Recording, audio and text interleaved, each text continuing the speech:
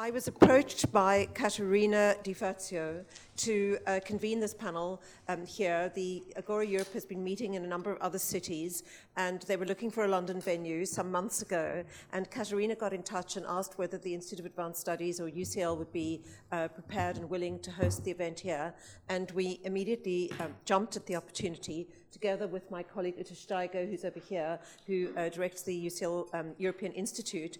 They've been engaged in a series of platforms and panels and research projects around Europe since the moment of Brexit. So in a sense, this conversation participates in an ongoing series of discussions that we've been having across the university, plus a series of publications that have been coming out of UCL academics in laws, economics, in political science, and elsewhere, reflecting on this moment and thinking together about what the cataclysmic decision of leaving the EU means for all of us, not only in the academy, but more broadly, socially, culturally, politically, and in every sense. So we were, as I say, really delighted to say yes instantly, and very grateful to all of you for giving up your time to come and share your thoughts with us. Caterina's going to chair and introduce the panel in a minute, but it's very much an inclusive discussion. We're in a big semicircle / agora. Those of you at the back and can't hear, please do come forward. The acoustics in this room are not very good, and there are about 8 or 10 seats up front where you will be much more able to be included in the discussion than if you're right there at the back. So thanks for coming, and really anticipate this with eagerness and pleasure. Over to you. So, welcome.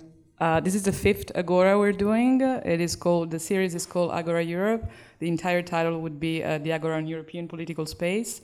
We're trying to suggest that the topic of Europe should be confronted by starting with the dimension, the political dimension that often is missing.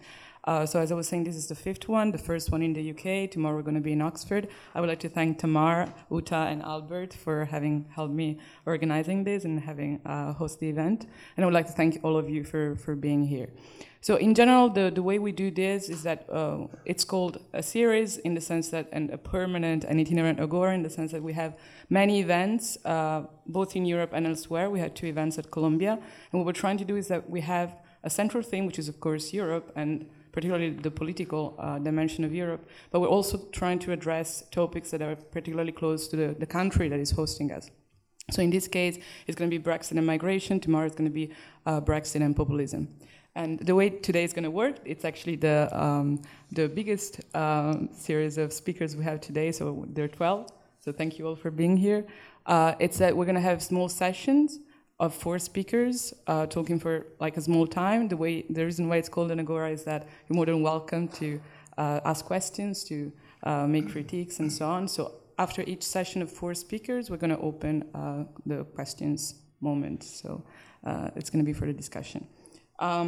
As for Brexit, I really leave it to you to talk about Brexit. I would just like to remember what Luke Cooper, who was organizing a wonderful event at the LSE in the last few days, said Brexit should be understood not only as a UK problem, as an English problem, also as a European problem. And the general aim of this series is to try to give the idea that all of the major problems we're confronting right now, Brexit is one of them, the main one is probably migration, should be confronted on a European level and not just on a national level. Probably the solutions can be found more on a European level or even transnational level than on a national level. So I leave it to the speakers for now. I might say a few more things about migration. We're going to touch the topic of migration.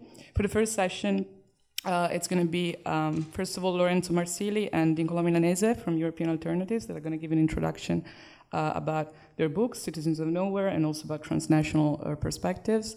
And then it's going to be Marina Parentelis from the University of East Anglia, and also from Another Europe is Possible. And finally, it's going to be Satman Judges, who joined us today from King's College. So please. So hello, everyone, and thanks for being here. I'm Niccolo Milanese. Next to me is Lorenzo Marsili. At the end, you'll have a test as to which one is Niccolo and which one's Lorenzo. People usually get it wrong. And I have to apologize in advance that I'm going to leave early, and hence I've bagged the job of speaking first.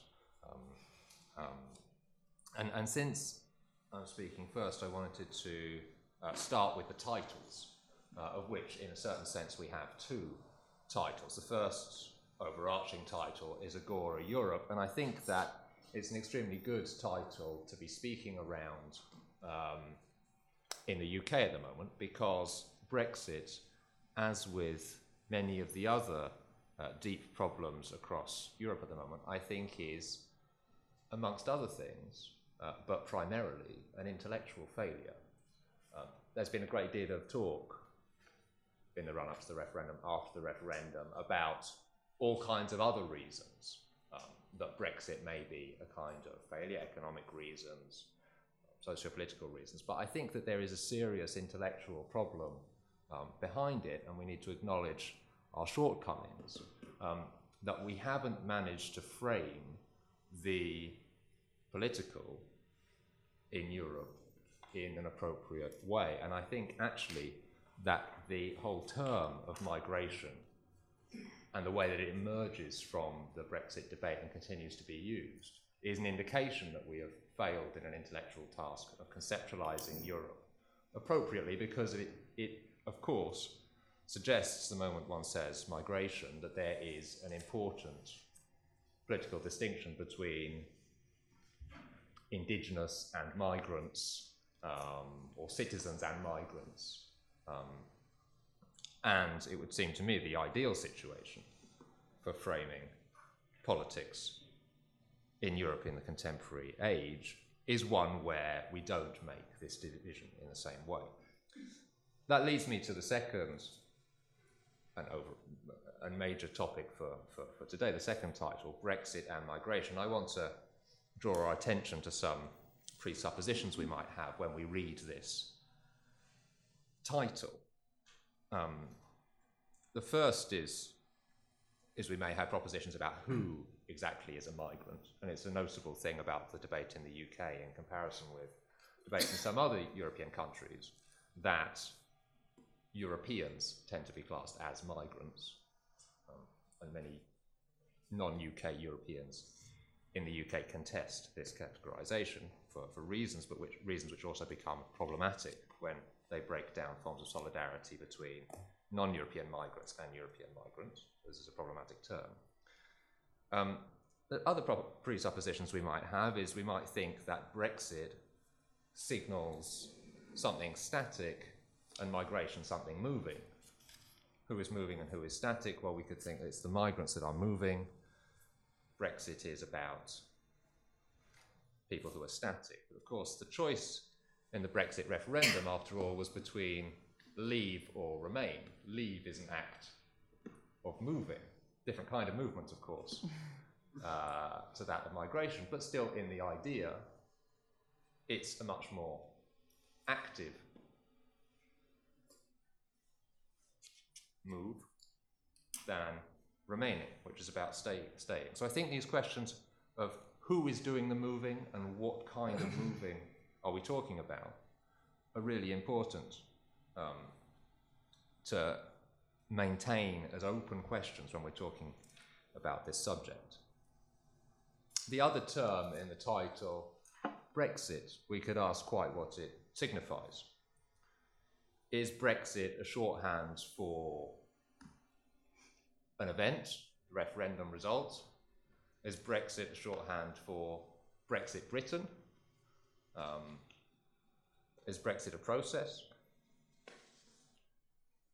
And the idea that it might be a shorthand for Brexit Britain also leads me to another phrase that was used in the run-up and since the referendum. I want my country back, said, as you all know, on question time in advance of the referendum by someone who wanted to leave the European Union and was interpreted as an aggressive stance with regards to migration. But then, as you all also know, used after the referendum by people who wanted to remain in the European Union, who said, well, I want my country back from all these people who voted to leave. And are they both talking about the same country? And if they're not, then, well, there's probably a new category of migrants that have emerged. these ontological questions of what is the political community, I think, are really core to the way that we talk about Brexit. And that's my suggestion, that there's a serious intellectual failure behind what we've seen over the past couple of years.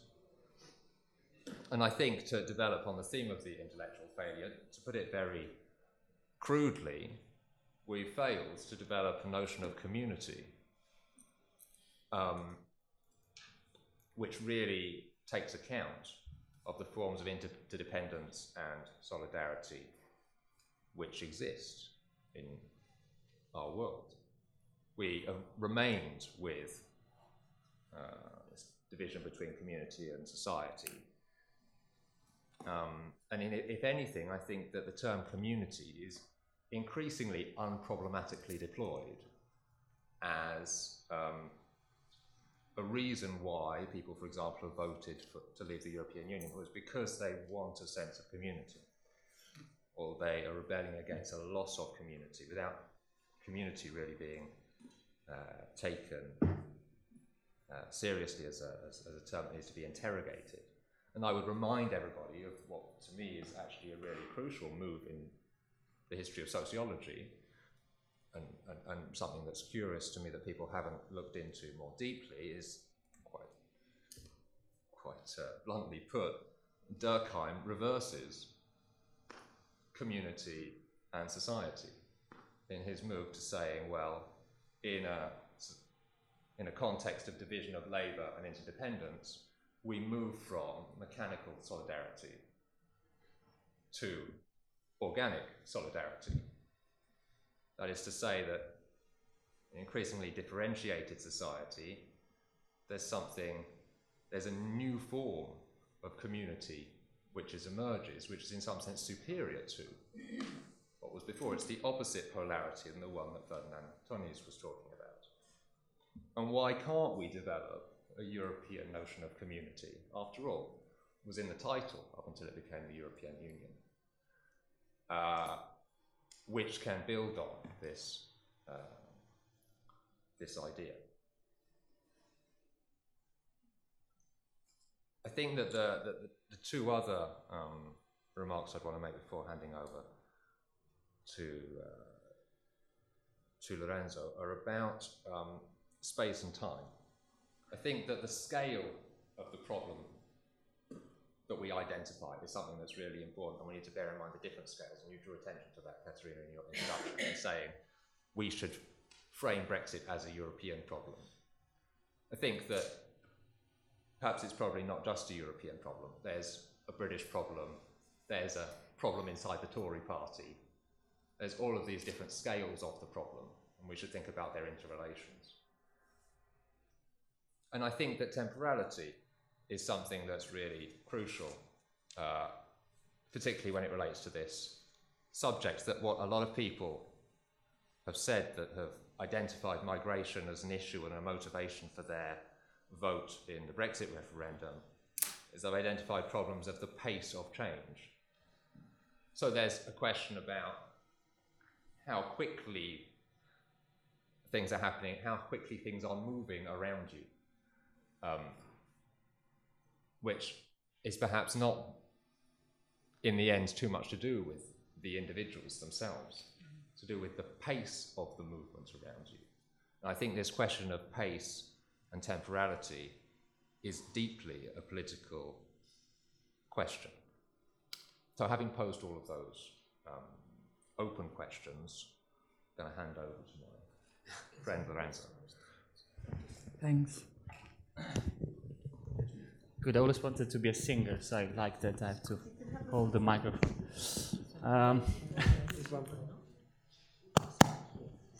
Oh, brilliant. Nice. I guess I'm going to complement that by talking about the economy, given that you've discussed a lot of the other issues. And maybe just to gesture very quickly, very concise, cursory form to two connected terms, nationalism and neoliberalism. I think there is a certain understanding by now that one of the causes of Brexit was, of course, 3 decades of neoliberal hegemony and all that that has implied in terms of destruction of communities, so on and so forth. And there is also a certain confusion, not only in the UK, but increasingly in the continent, as to the potential antidote that nationalism can be to neoliberalism. So-called Brexit when it comes to the UK, political forces that are nationalist from a left perspective in numerous parts of Europe, including notably in Germany and in France. And so I briefly want to do 2 things, to say that actually neoliberalism is premised on nationalism, and so nationalism is not the exit from neoliberalism, but it's a necessary premise, and that what we're witnessing today is a transformation of the neoliberal paradigm that's in crisis through a nationalist rescue of neoliberalism, and that in fact the at once predatory and symbiotic relation between nationalism and neoliberalism is accelerating today. And that's why our friends from the left who think that nationalism is an answer to neoliberalism are even more misguided today than they used to be in the past. When it comes to the first thing, it's interesting that and we can only be very brief in this, it's all very complex, but it's interesting to note that the breadth of neoliberal thought, and it's a very rich economic, philosophical, social thought, originates in a moment of crisis, not too dissimilar to the one that we're living through today. It originates in the 1920s, in a war-torn Europe, where the one world, the world system that was held together by the primacy of the British Empire, which guaranteed open markets defended by the gunboats and the bayonets of the British Army, and a united global economy the world over, so much so that Stefan Zweig in 1916 addresses a European audience decrying the collapse of the Tower of Babel, of the perfectly integrated Europe and world system that had preceded 1914, the world of yesterday, as he calls it.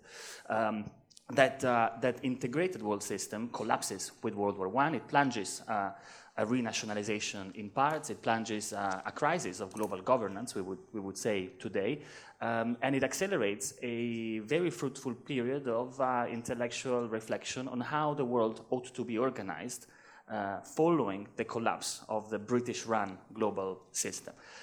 That is where very many ideas that are with us today come from, including some of the blueprints for what would then become the United Nations, and it's where neoliberalism emerges as a solution to the crisis. And Friedrich von Hayek, who is clearly one of the individuals most associated with neoliberal thinking, together with Rudolf and Mises, etc., admits in a late interview from the 1960s as an old man that the idea of what would come to be the central tenet of neoliberalism came to him when he was a soldier in the Austro-Hungarian army. And he was reflecting, looking at the defeat, at the upcoming defeat of Austro-Hungary, how to maintain a united economic space in what would probably cease to be a united political space, that of the Austro-Hungarian Empire. And so he begins to think whether a theory of the two worlds could be held together, whereby a united economic space lives hand in hand with a fragmented political space. And this is what then Carl Schmitt would come to call the difference between dominium and imperium. The dominium of capital, of the economy, a single, united, homogeneous world economy with its own rules, its own convents, its own treaties, and a fragmented space of imperium, which is of political and hence potentially also democratic control over society, over a bounded political space. And what we've seen with the emergence of neoliberalism 50 years later, actually, it's thinking from the 1920s, we jump all the way to the crisis of the Bretton Woods system in the 1970s, and then the emergence of neoliberalism as a global organizing force, is actually the maintenance and the introduction of this logic of the two worlds, where simultaneously you see the construction of a genuinely homogeneous, united global economy, so-called neoliberal globalization, with its institutions, its WTOs, its monetary funds, its treaties, its ISDS, guaranteeing the primacy of capital in front of the courts, so on and so forth, and the fragmentation, the continued fragmentation of the political space into national silos that cage democracy within a bordered territory that has very little control over the space of the economy, of dominion, which clearly bypasses its own bordered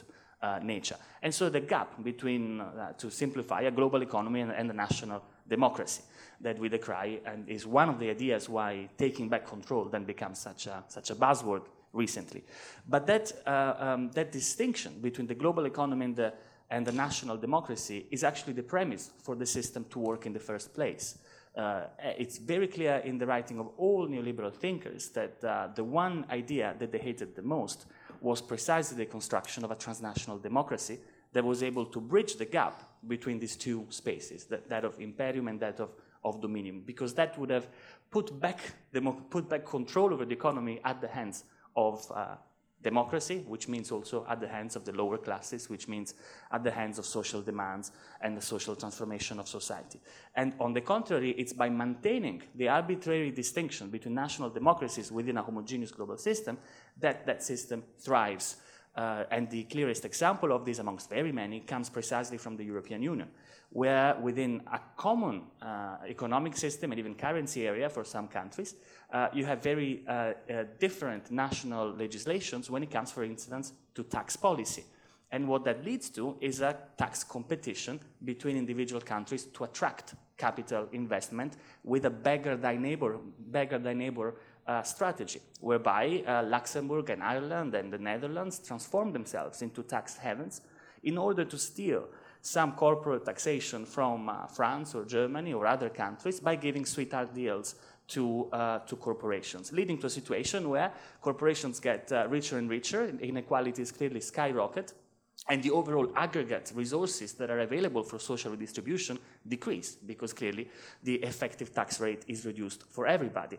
And what allows that to happen is precisely the combination at the same time of a united economic system and a fragmented political system. If the political system were united, it would take one decision with a 2-paragraph legislation to shut down tax havens within the European Union and rein in up to 1 trillion of tax evaded profits on a yearly basis within the European Union.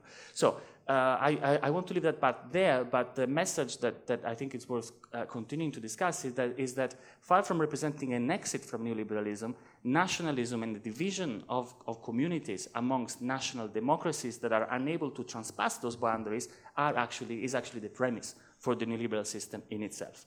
And this dynamic, second quicker last point, is actually being accelerated today and utilizes the crisis that broke out in 2008 to transform in an even more predatory fashion this perverse relation between nationalism and neoliberalism.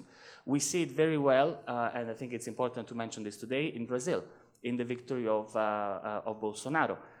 Someone who mixes together extreme nationalism and social conservatism and extreme liberalism and an extreme predatory, extractionist, free market approach.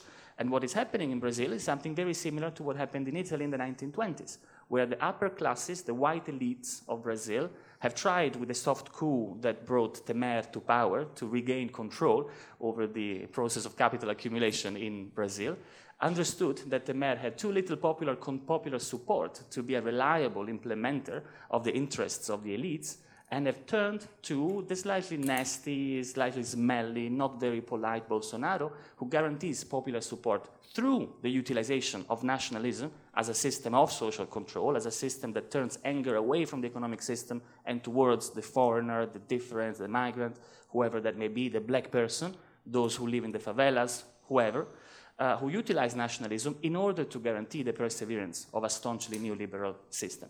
This is something that you see, in fact, the world over, including within the European Union. You see it in the new Italian government that merges elements of extraordinary exclusionary nationalism and of pro-business free market approaches when it comes, for instance, to demands for a flat tax. You see this in the Austrian government, which includes free market Christian democracy of Sebastian Kurz with the staunchly nationalist, xenophobic, post-fascist party of Sebastian Hofer, in a kind of xenophobic nationalist government.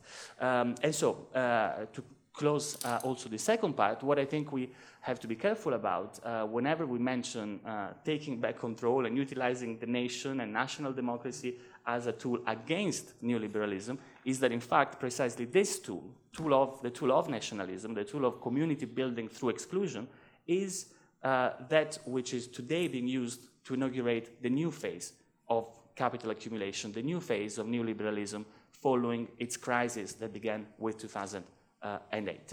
I close with one provocation. Maybe as a solution to all of this, given that the challenge has to be to construct transnational forms of political agency, transnational citizenship, we discussed that a lot, transnational political action, transnational democracy, practices of transnational democracy, maybe one place to start, if in the UK there will be a completion of the Brexit process, and who knows, and indeed there will not be elections to the European Parliament in May 2019, maybe we can think of organizing those elections nonetheless as a kind of hacked parallel election stunt, whereby through popular ballots in physical places, in schools, in universities, in town halls, where you have it, maybe also online, we nonetheless elect those 74 MEPs that the United Kingdom should have had, so that we build a first group of people who deny Brexit in their very process of being elected and continue as a kind of hybrid political avant-garde that has a mandate to work to keep Britain firmly within the European political family, even if institutionally it will sit outside of it. Thank you, Lorenzo. Marina. Hi. I think I'm going to speak about Brexit. And because I think the Agora wasn't only about chatting, but with proposal, I'll try to finish with some concrete proposals. Now, in relation to what Lorenzo was saying, there was a better one. Sorry to tell you that. I've heard it from Gian Giacomo the other day in an event that we were doing at Another Europe, which he said, they were proposing is that left parties will have British candidates which will be elected. We were sitting next to him, which will be elected within the European Parliament, being in the elections with other left parties. So in that way, we will keep the progressive left forces of Britain within the Parliament via another route. Now, every discussion of this, I think it has to finish with what type of politics we want at the end. And in Britain, and especially with Brexit, we saw an intellectual failure in order to create an environment which will be positive and inclusive.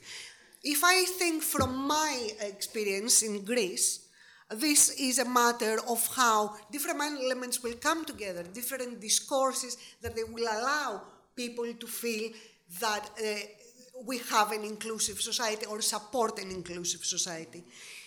So what I was thinking in terms of Greece is in the 90s. The 90s was a lot of migration from Albania, a lot of racism against Albanians in Greece, back then and now.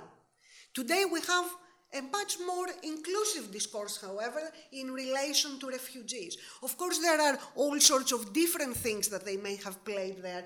Greeks see themselves as people who were refugees and migrants, and especially with refugees because it's a different situation living a country which has been destroyed by war. Possibly because of that, they were much more welcoming, let's say. But of course, these are balances that they are always at the edge. Let's not forget that we have Golden Dawn in Greece, and I think one of the things that Syriza and the people on the ground beyond Syriza have done quite well is to keep this discourse on refugees and migration, because of course refugees was at the forefront of receiving refugees, more inclusive. Now in Britain this is not the case, not only of refugees, but of migrants generally. And my problem is that even the progressive forces in Britain, they are not that progressive when it comes to migration. So we start, and a lot of these discussions, even within the Labour Party, they assume that there will be the end of freedom of movement already. Yeah? Although we don't have a deal, we don't know where we are going with that. And when they try to discuss the post-Brexit environment, they're reducing everything to a very instrumental economism. What do I mean by that? You have from the right the discourse about the migrants coming here, taking our jobs. We all know that. But from the other side as well, when they are trying to defend something very unsuccessfully, the discussion is about how the migrants and particular types of migrants will be good for particular sectors of the British economy. So they say, yeah, care workers, yeah, we want care workers, and skilled migrants, yeah, we want skilled migrants. This is not a progressive discourse to look at people as contributing only because you don't have nurses and you want other European countries to train them and then using them. So even within the progressive forces, the discourse on migration is not very progressive. And then, again, from the side of things, I'm talking about the progressive, those that should take a progressive stance in Britain. I start hearing this term that is used all the time, the illegal migrants. My heart sinks when I hear people from the left to talk about illegal migrants.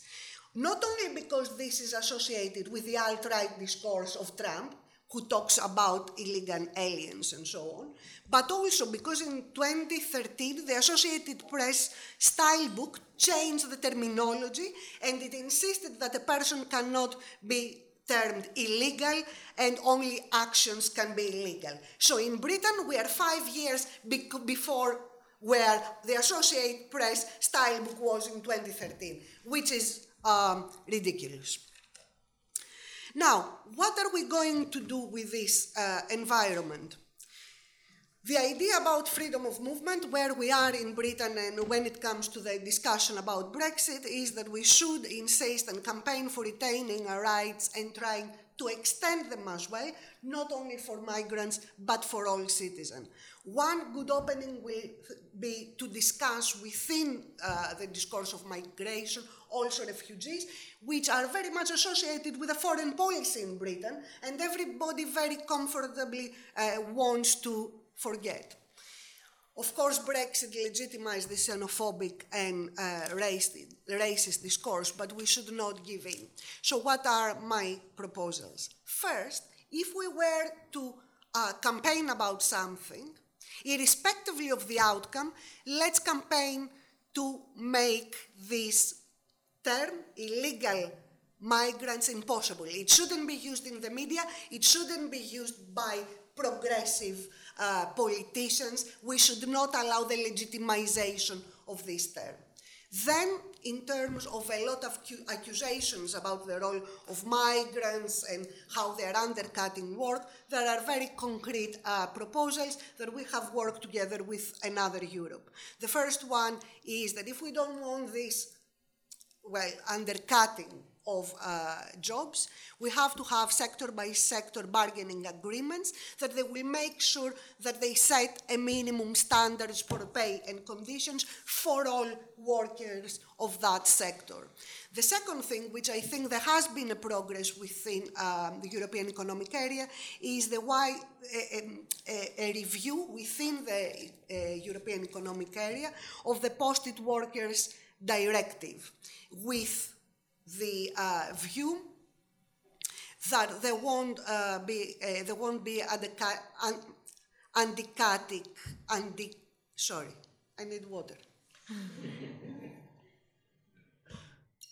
undercutting principles.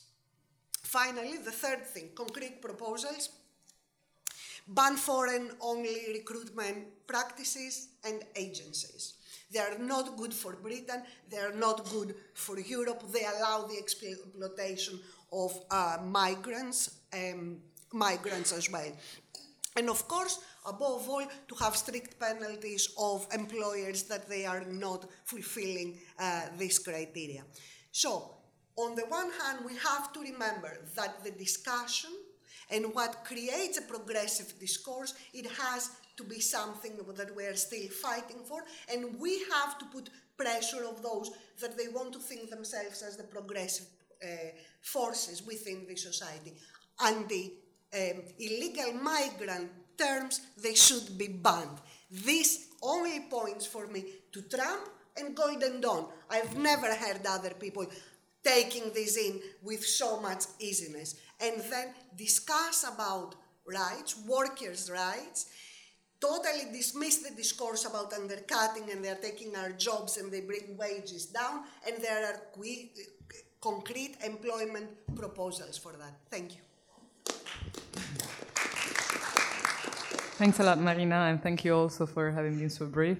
So Satvinder, who is, I believe is going to tell us something about the legal side of it. Yeah, thank you very much. It's both a pleasure and a privilege to be here, particularly among such a august audience. I wonder if I may pick up the threads where Nicole left them, which is that we've failed to develop the idea of a community, and this has been an intellectual failure. What is a political community, and what does it mean to say, I want my country back, because both sides are claiming it. And I want to really break my short presentation into 4 parts. The first part being this. We've seen the rise of ethnic nationalism and the anti-immigrant rhetoric.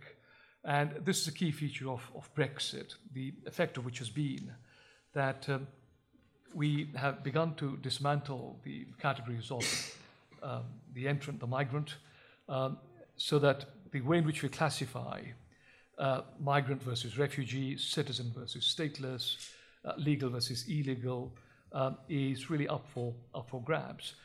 And within it also, given my emphasis on ethnic nationalism, you've got the idea of ethnicity playing a pivotal role. So the other is very much now being defined as the Muslim migrant. And the question I have for my first stage of the presentation is this. How could we have a situation whereby migrants can be connected to ideas of social justice? Can a study of migrants and refugees help us to have a new outlook within the European community of social justice within our communities? Are we cognizant of how refugees and migrant moves from a person seeking help to one who must be contained? And the refugee is the most heavily surveilled and critiqued and contained individual on earth. So that's my essential question. Why do I ask that question? Well, for this reason, my second part of my presentation. Europe's migration crisis is not the result of large numbers of migrants arriving. It's true that everyone in 122 persons on this planet is now a refugee. It's also true that 1.3 million arrived in 2013, but that was really the direct result of the Syrian war. But that upsurge was unique. It's not the reason why we've got Brexit. It's not the reason why we've got this anti-immigrant rhetoric. Public hostility to immigrants actually has been caused by the breakdown in trust, social disengagement, and political disaffection. And all of these have arisen exactly a year ago with the financial crisis in 2008. Here we are in 2018 now. And 2 consequences have flowed from this, both of which are terribly worrying, but the second one particularly so. The first is this, that we're all familiar with, is the rise of populist forces, so that you've had people both from the far left and the far right across the political divide, from Pablo Iglesias, the anti-austerity Podemos party in Spain, to Matteo Salvini, leader of the Anti-Immigrant League, together with Luigi Maio of the Five Star Movement. I mean, that's something we're all familiar with. But the second consequence, I think, is much less recognized and is deeply worrying. It's often said that revolutions, successful revolutions, only happen when the elites get in on the act. But otherwise, the structure, the power from above is such that it's able to suppress things. And what we're seeing is now, amongst the elite, a flagrant and unashamed attack on the very liberal ideal which was Europe. So that there is a clear attack from people like Donald Trump across the Atlantic, but also Viktor Orban, defending Christian Hungary. I mean, I think the latest I heard was that is against sex discrimination legislation, is completely against it. You know, here we are in this country, nearly 50 years of equal opportunity laws, and Viktor Orban is going the other way. And what these people are doing are really rejecting the time-honored liberal ideals of tolerance, diversity, and human rights. And that, I think, is happening not by Anjum Chaudhry or some, you know, peripheral marginalized figure that we can identify. It's actually happening by the very elites in our society. And so what I say is this, that widespread public hostility is actually shaped by these forces. It's not the immigrants themselves, because they simply become an easy scapegoat. And all the evidence suggests, on the other hand, on the contrary, that those societies where you've got high levels of institutional trust, low levels of corruption, sound economies, and most importantly, a high level of social cohesion, to include immigrants as well, are markedly less anti-immigrant in their sentiments. In short, dislike of immigrants arises not from the arrival of immigrants, it arises from entirely different factors. So that's my second point, second part of the presentation.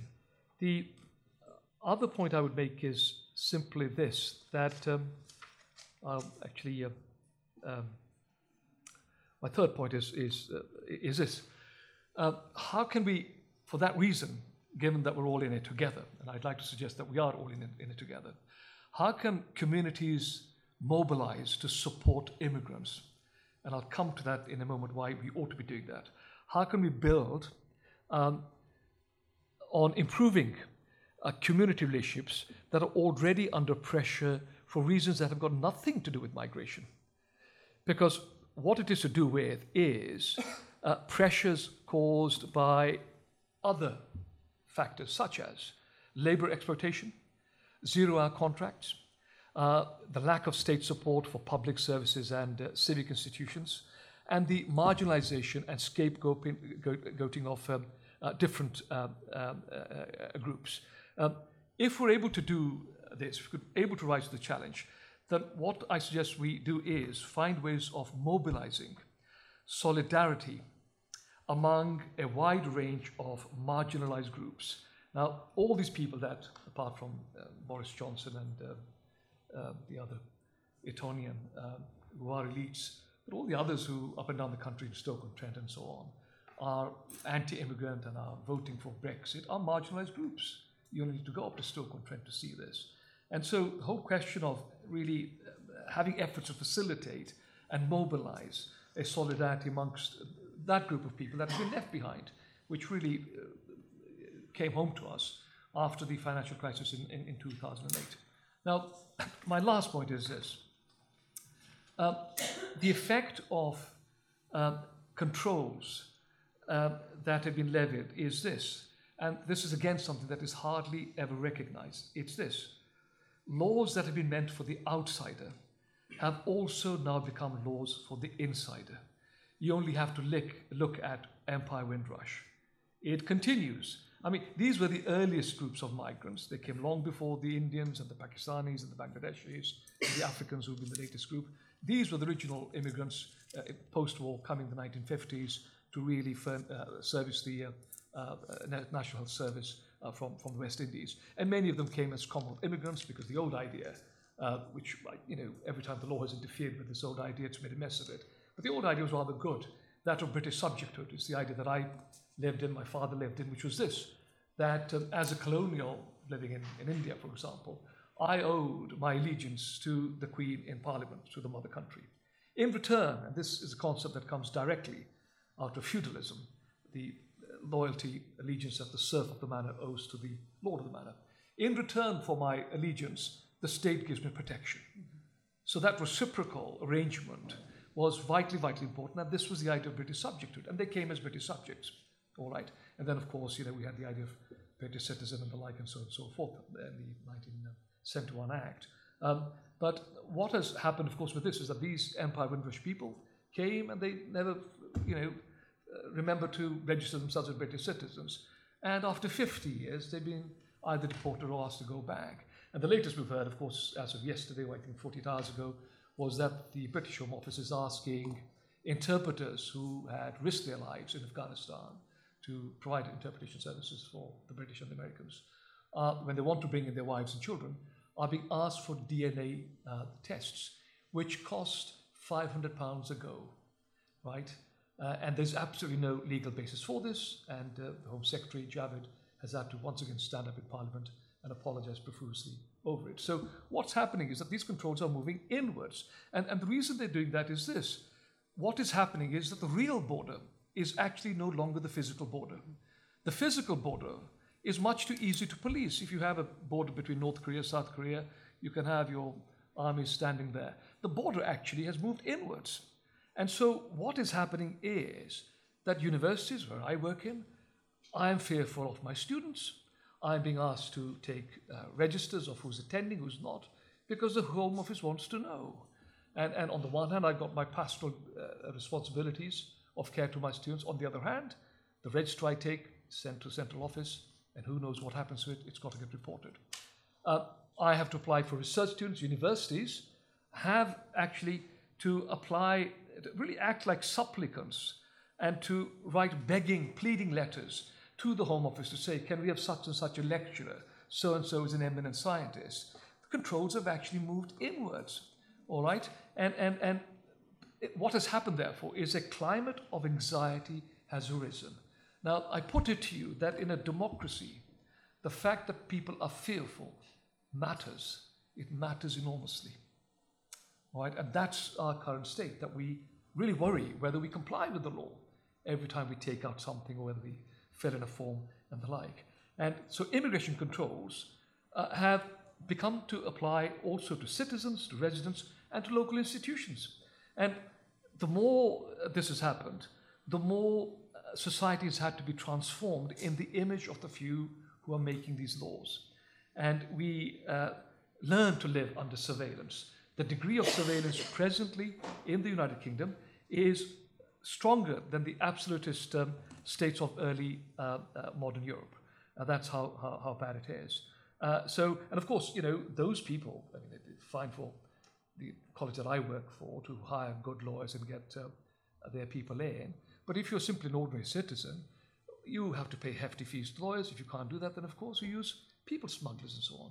So we heard earlier about illegal immigration. In fact, it is the effect of the law that creates illegality, because it imposes such a high burden on people. So I leave it with this question, that really we need to wake up to this question of who are we as a community, as a political community, and what does it mean to actually be part of the European Union, and to be a citizen, and to really not have to answer to these highly intrusive laws that are terribly debilitating of what it means to be a citizen. So I shall just end with that. Thank you very much. Thanks a lot. Okay, we have time for maybe a couple of questions from the audience, if there's any, or also from the speakers.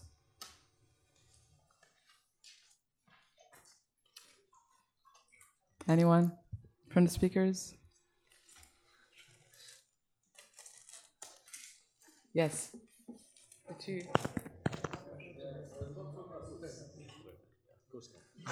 Thanks. There was a lot of talk about scale, and I think it's a really important thing. Obviously, a lot of the issues that we're confronting at the moment have to be transnational, things like environmentalism, etc. And also lots of talk about the strength of local communities. So my question would be, how do you sort of devolve power in both directions at the same time? Is that possible? And do you think that would help stem the rise of nationalism? Okay, the second question, right behind.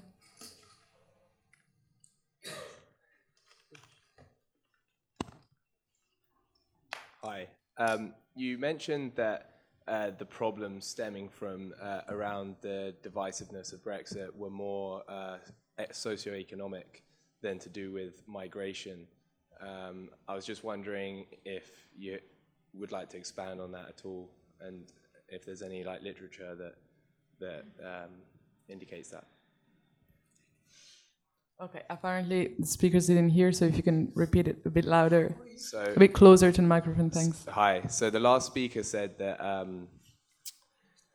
the divisiveness of Brexit is largely rooted in socioeconomic issues, and that maybe the migration issue is a red herring.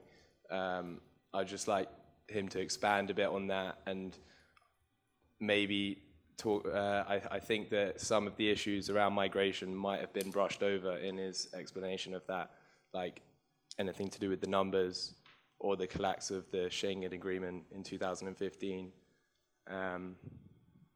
Which essentially led to the borders being resurrected in large parts of European Union. Okay, thanks. Any more questions? Okay, Satvinder, do you want to start? Yes, I agree that the issue of borders and border violence, I mean, in 1990, you had just 15 borders in Europe. In 2016, you've got 70. And they, I mean, you know, the old border was the border between India and Pakistan, contested territory, contested border, North and South Korea. The new borders are actually designed to keep civilians at bay, and they have all the paraphernalia of heavy military presence and surveillance and the like and so on and so forth. And the borders cause a lot of the violence. So as a result of people having to cross the borders and get onto dinghy boats and get into the Mediterranean.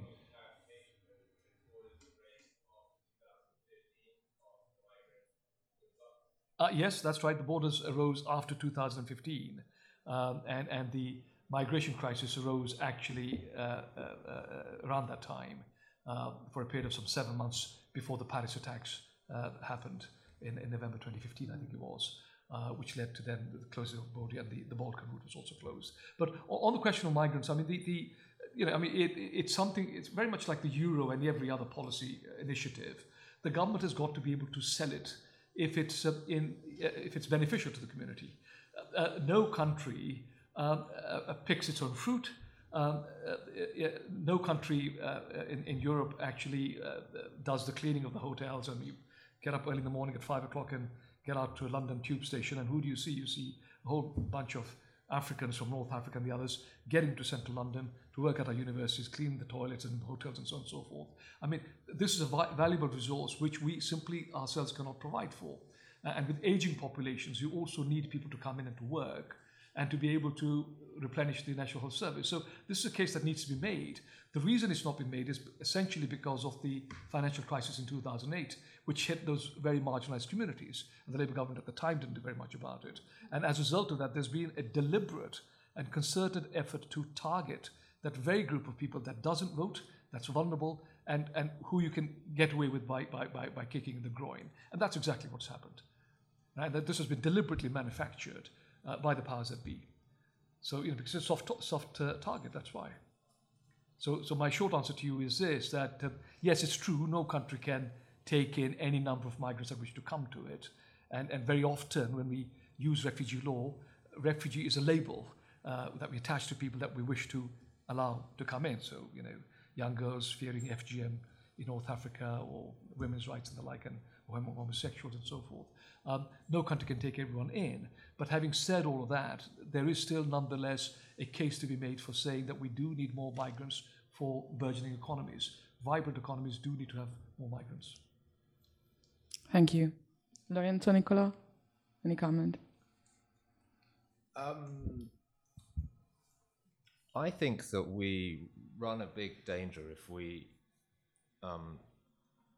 start to talk about socioeconomic issues in the United Kingdom or throughout Europe in connection with migration. Because I think that, as you said, it's a sort of engineered trap that we're in danger of running into. You'll all remember before the referendum David Cameron came to a deal with the European Council about, and eventually the European Commission, about if the UK was to remain in the European Union, to be able to impose an emergency brake on migrants. It was one of the, on intra-European migration. And that was one of the reasons where I was quite uncomfortable campaigning for Remain, knowing that in campaigning for Remain, one was also, in a certain sense, campaigning for such an emergency break, campaign for Remain anyway. But so after the referendum results, I made a Freedom of Information request to release the documents which the European Commission say that they based their assessment on, in asserting, as they did, that the United Kingdom not only could have an emergency break, but would be justified in applying it, because, the Commission said, the United Kingdom had provided evidence that intra-European migration was posing a threat to the stability of public services. I'm unaware of any evidence that suggests that's the case, and so I asked them to release this evidence as a matter of good governance. And the European Commission found every kind of excuse to not release this information, and finally had to rely on the excuse that it's too politically sensitive. And I think that that tells you everything that you need to know, the sense that all of the stuff about economic inequality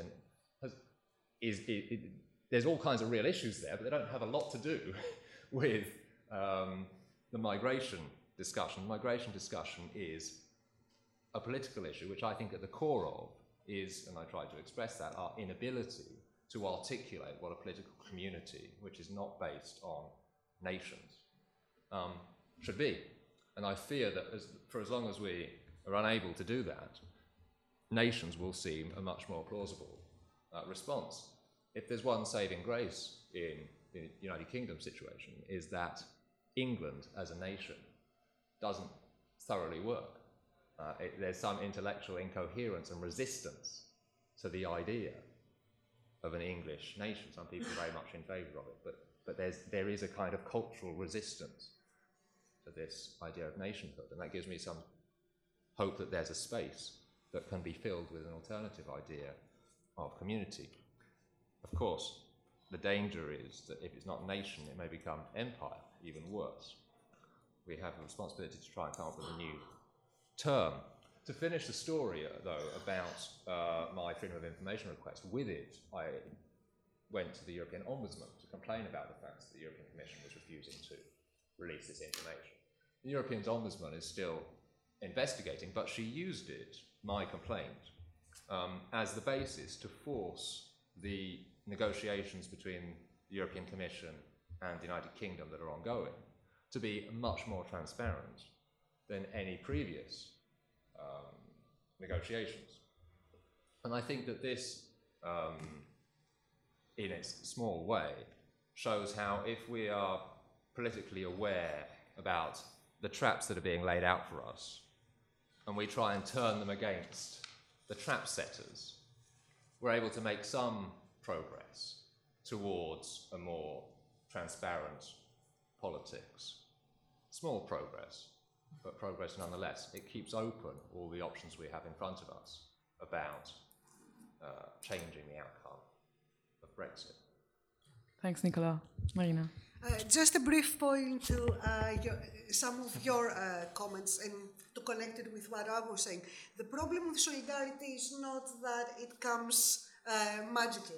You have to create the solidarity among the marginalized communities, and actually the process is exactly the opposite right now.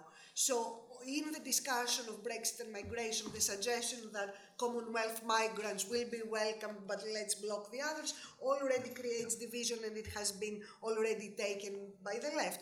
And of course, the vagueness of what Brexit meant during the referendum allowed also more communities to differentiate themselves from others. For example, it's anecdotal evidence, I haven't done research, but people were saying that within the Polish community, some people were voting Brexit because that for them means that we will stop in Europe Muslims coming in. So the vagueness of the situation, but also the concrete proposals in terms of different groups of migration, they have already created a lot of divisions, and nobody seems to be very willing to construct the solidarity amongst the marginalized groups. Thanks. Lorenzo, anything to add? All fine? Okay. So we might move to the second section. Before, I wanted to just add a couple of things. Yesterday we were having a discussion with someone who I believe is in the audience, and we were saying that the problem of today is that we keep on thinking about the present with categories, political categories that belong to the modernity. So that might be one of the problem. And I was seeing in both what Nicola says and what Sandpinder says, somehow some sort of an eternal repetition of the Hobbesian model, right? For which, like, we ask for protectionist change of obedience on the one hand, and then for you, and I'm very interested, obviously, in all the topics of movement related to space. On the one hand, a type of movement which, like, seems to be static, the one of the leavers, those who vote for Brexit, and who indeed is also a sort of movement, and on the other hand, the freedom of movement, really, so the movement of migrations. But really, both are based on one single thing that Hobbes would have called impediments of motion, that is to say, borders. And about borders, I think that on the one hand, it is absolutely true what you say, so they're kind of coming backwards, they're kind of coming back to the internal institutions and, our political institutions. On the other hand, we assist to some kind of movement of externalization of European borders, really. I think we might talk about this afterwards. And the last thing I wanted to say is that it seems, so we had at Columbia an event on migration. To one of the speakers, Professor Ed CUNY, was trying to somehow deconstruct the major topics and motivations that we use to somehow do what I've been calling the welcome speech, so to say the speech of those who believe that refugees are welcome, migrants are welcome, and so on. So the three big motivations are the economic one, the humanitarian one, the moral one. He was trying to deconstruct this and to see where the flows are, to try to understand why nationalists can come up with different explanation. And but I do believe that in general, the legal side of it, the legal aspect of it, is really difficult to criticize. That is to say, what we're doing, especially in Italy right now, but also, I mean, in Hungary, etc., and what Trump is doing in America with migrants and refugees in general, really goes against somehow the internal and international, like national and international laws that our institutions are based on, really. So I think that is one of the main important issues. The second one, we're going to move to talk about this during the second session, is the fact that it seems that we somehow forget about the values of that, like, on which the European Union was based, one of which is European solidarity. So for this... To apologize, because I have to leave sure. in 5 minutes, yeah. and I won't be there for the second part. Thank you. So for this one, so this for the second session, it's going to be Francesco Tava who's going to introduce the topic of European solidarity. He's from the University of the West of England. And Albert Will here from UCL Political Science Department. Uta Steiger, who I thanked before for having helped organize this, also from UCL, but European Institute. And finally, Rosemary Bachelor from Open Democracy. Thank you.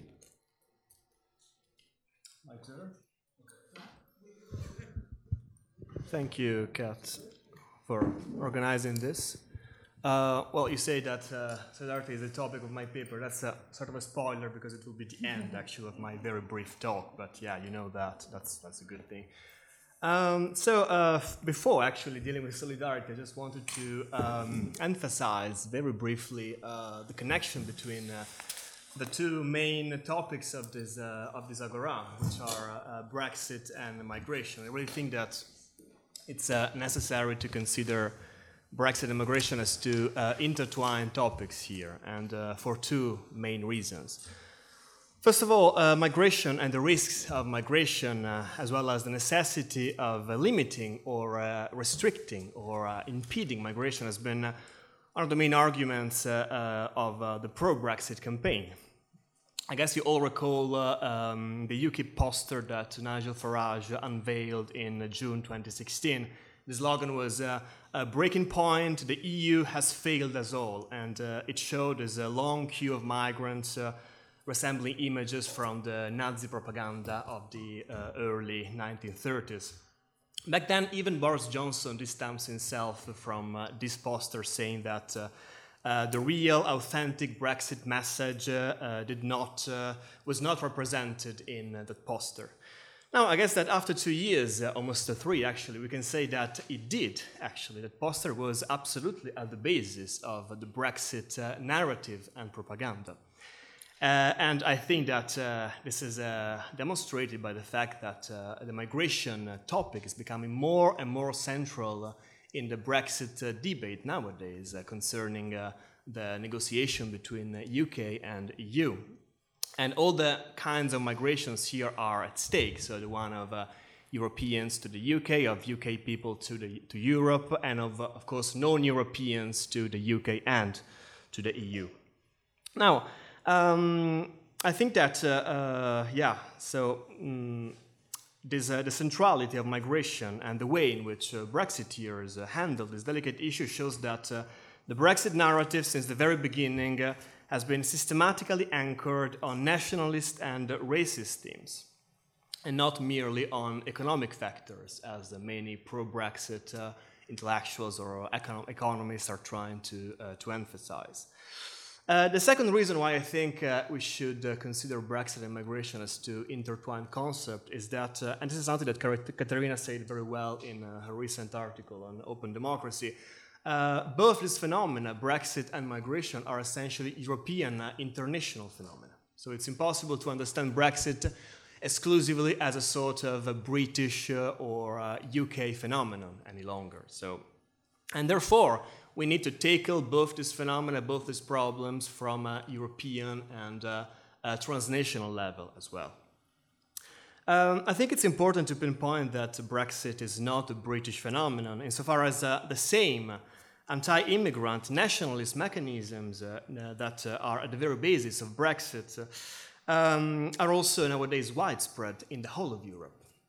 I could make many examples of that, and I'm sure you all know them very well. There is one actually which came to my mind recently. I don't know if any of you is familiar with Tomio Okamura. Does anybody know? Yeah, you know who Tomio Okamura is. So nobody else? So Okamura is this prominent far-right Japanese Czech politician. So he created a couple of years ago this far-right party called the Freedom and Direct Democracy, which obtained a historical 10% at the last Czech election in 2017. Okamura's pet subject has always been this blatant extremist opposition to any sort of migration, and particularly to any welcoming policy towards refugees and asylum seekers. I was reading an interview that he gave in October 2017, a couple of weeks before the Czech elections. And he said that to comment on his ideas against migration, he said, quote, "If the forest burns, I do not extinguish the fire by taking home the burning trees." Now, from a philosophical point of view, I think from a moral, ethical point of view, I think this is a great example of moral reification. So what Okamura did, probably not consciously, was turning people's conditions, values, and interests into something totally manageable, purely material and objective. So they were no longer persons, but simply logs from his point of view. Now, this might seem something quite far from our current political debate, something just characterizing some sort of weird Eastern European character, but my contention here is that the kind of narrative which underpins the current Brexit mechanism is precisely the same one that we see here. So the same kind of moral reification is also ongoing in the Brexit campaign.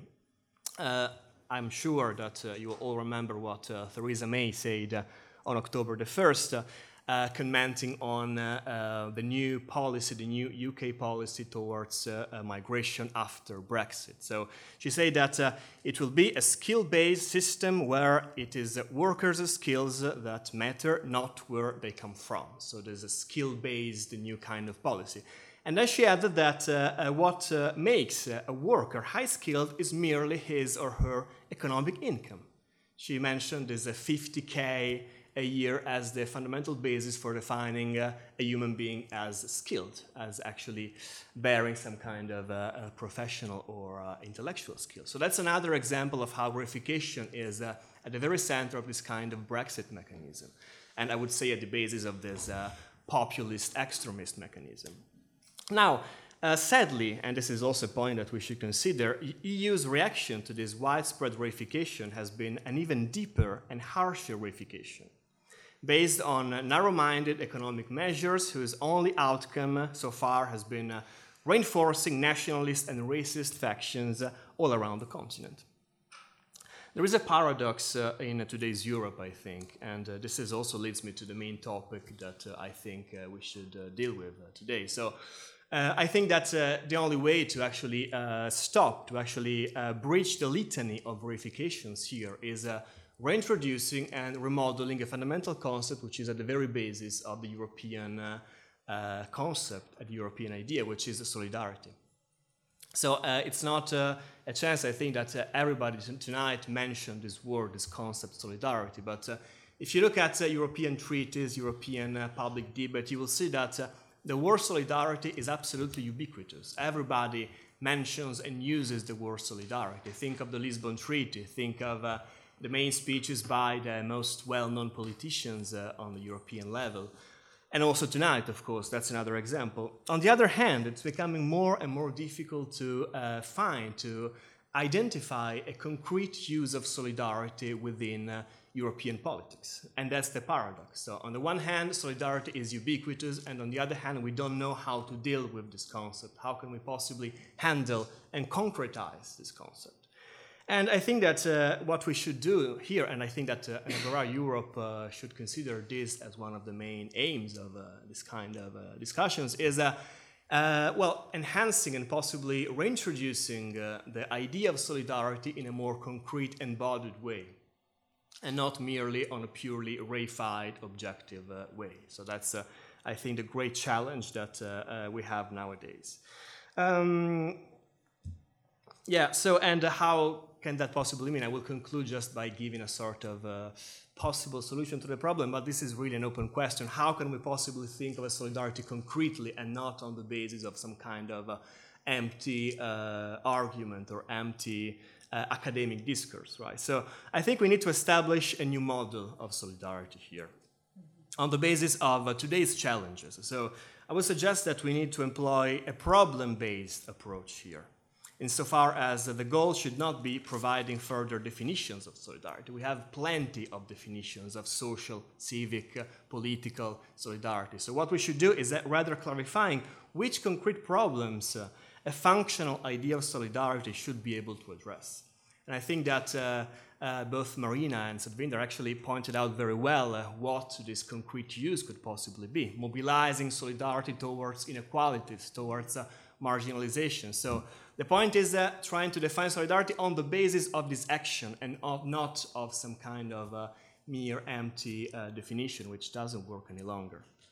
Now, we are seeing concrete examples of such embodied solidarity in the ongoing protests that are actually happening against Brexit and also against the emergence of new far-right movements across Europe.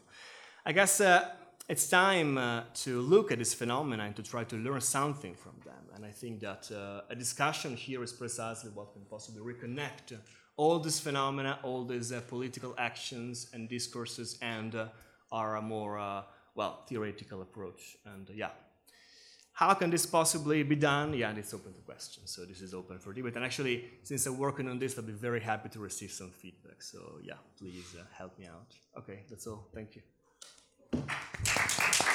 Thank you, Francesco. Albert. Bye, Nicola. Thank you so much. And bye, Lorenzo. Thank you very much, Christina. Thank you very much for organising this event and for the invitation. Let me just preface my remarks by saying that I think that migration is one of the biggest challenges to the constitutional democracies of Europe for anybody who takes the idea of an ethic of public responsibility seriously, that is to say, a political ethic in which you seriously think through the consequences of what you're doing. And the clearest example of that, I think, which highlights that, is the consequences for Germany and for Angela Merkel of the decision on the 4th of September 2015 to open the borders. And what I'm going to say in my remarks tries to bring together concerns about the European political space and also concerns about Brexit. So let's go back to 2015, when you've got migrants trapped in Hungary, and Angela Merkel, in what I think is one of the most generous political gestures that we've seen in recent decades, decides to open the borders to provide some sort of dignity and reception to those people. About 1 million people come in very quickly. And Angela Merkel's phrase in connection with this was "Wir schaffen das." We can do this. I think a lot of people have focused on "we can do this." It's worth pausing on who are the we who are supposed to be doing this. Clearly, that remark was primarily addressed to German citizens and the German population. But if you think about it, it clearly implied commitments for Europe as well, for the EU, since that was clearly tied to the idea that there should be quotas for other European countries. And it also had implications for the particular communities that were going to be the pinch points for the reception of migrants in terms of public services and so on. Now, as I've said already, I think that was absolutely the right thing to do. I think it was a remarkably noble gesture on the part of Merkel. But you have to think about the broader consequences as well. And I at least draw one implication from that, which is if you're not to create the sort of backlash that we've seen with the rise of the Alternative for Deutschland, which is mobilizing around the issue of migration, you have to think very carefully, not only about the principle of what you do, but precisely how you do it. And that is something that really needs thinking through, and that's one of the reasons why I think that migration is a very difficult issue. Let me just say something about Brexit in that context, because this is also a question about how you do things as well as what you do. Was, I think, a striking feature of the Brexit campaign that there was no promise to reduce migration. If you listen very carefully, the Brexit campaign never said that they would reduce migration. They said that they would introduce controls on migration. One of the things that they promised was they would introduce an Australian points system on migration. Interesting little news a couple of weeks ago. Australian population has just reached 25 million. That was projected to be the population in something like 20 to 25 years' time. I mean, if you were making a promise to reduce migration, the last instrument you would use is an Australian-style point system. Maybe the right thing to use or not, but that's not what you would do. And I think that the contradiction that was embedded in the pro-Brexit forces is a contradiction. I don't think it was purely nationalism. I think there was a strain of what you might call Empire 2.0.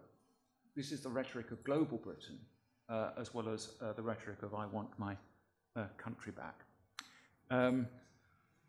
And it's abundantly clear that those who favoured Brexit on the grounds of global Britain also favoured substantial movements of populations across borders. That's implicit, and anybody will tell you that's implicit in free trade agreements as well.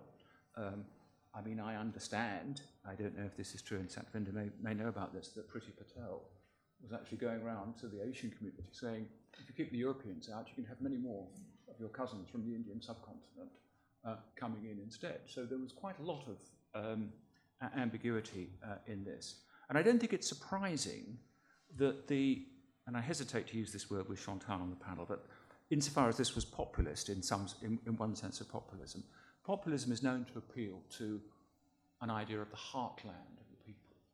And I think one of the appeals that was going on in that Brexit referendum was an appeal to a certain, among those who wanted to get back to the Britain of the 1950s, that there was a heartland of Britain which was somehow being lost. I was very impressed by a report about Hull, which is in the Financial Times, about people complaining of shops selling Polish goods and dealing in talking in Polish and so on. And you can understand, I know this part of the world a little bit, you can understand if you've grown up in Hull, and you suddenly see Polish shops selling Polish goods with people talking in Polish, you simply literally do not understand what has been going on around you. What nobody said was that if those shops were not selling Polish goods, they wouldn't be open at all. They would simply be boarded up. Nobody was prepared to say, this is part of the ethics of responsibility, we're not going back to a world of Mr. Brown the baker and Mr. Green the grocer selling in traditional ways in the UK. Finally, one remark on Islam and Europe, because I think this has been a sort of, I'm going to mention this, but I think we mustn't forget that a lot of the mobilizing force around European populism is an anti-Islamic force. So the only thing I've got to say on Europe and Islam, really, is that you will regard those as incompatible unless you've ever visited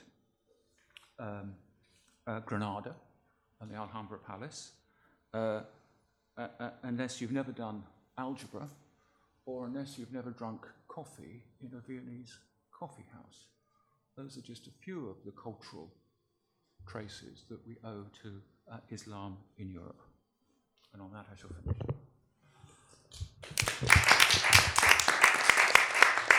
Thank you, Albert. Uta, thanks. Thank you. Thank you very much, Katerina, for bringing this to us. You did all the organizing and thinking behind it. We were sort of the vessel, if you like, to welcome you here. There's always a bit of a danger to be the seventh person speaking on the topic. So when I thought about what I was going to say, I thought I'd pick out one particular aspect that we might use to explore the topic rather than explain the whole thing, I suppose.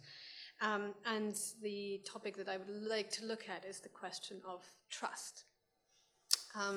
It's come up before, slightly in an earlier presentation, but I believe that that is one of the vehicles through which we can discuss bigger questions about what holds our societies together or what doesn't, and also what is happening right now in different kinds of levels in society and in our political organization. One could argue that there are two different sides to trust. One would be a vertical one, which is our trust in financial and political institutions, the institutions that regulate our social and political space. The other would be the horizontal trust, which is the social trust possibly between members of our society. So these two axes obviously intersect, and that's what I want to have a little bit of a look at in the next 4 to 5 minutes. So what do we mean by trust? I mean, to some extent, trust is an interesting concept. It's a cognitive presence, if you like. It is future-oriented because it describes acts that may not actually have been committed yet, but need to be reckoned with in going forward. And the German sociologist Georg Simmel had a very lovely way of describing the question of trust, where he said it's a hypothesis that bridges the middle ground between knowing, not knowing, and acting. Now, obviously, what we all know is in our current situation, this middle ground has expanded vastly. In contemporary societies, in a globalized world, we are ever more interconnected, we're ever more interrelated, virtually at times, but the idea that some decisions can be taken in absolute isolation have clearly evaporated as we've come along.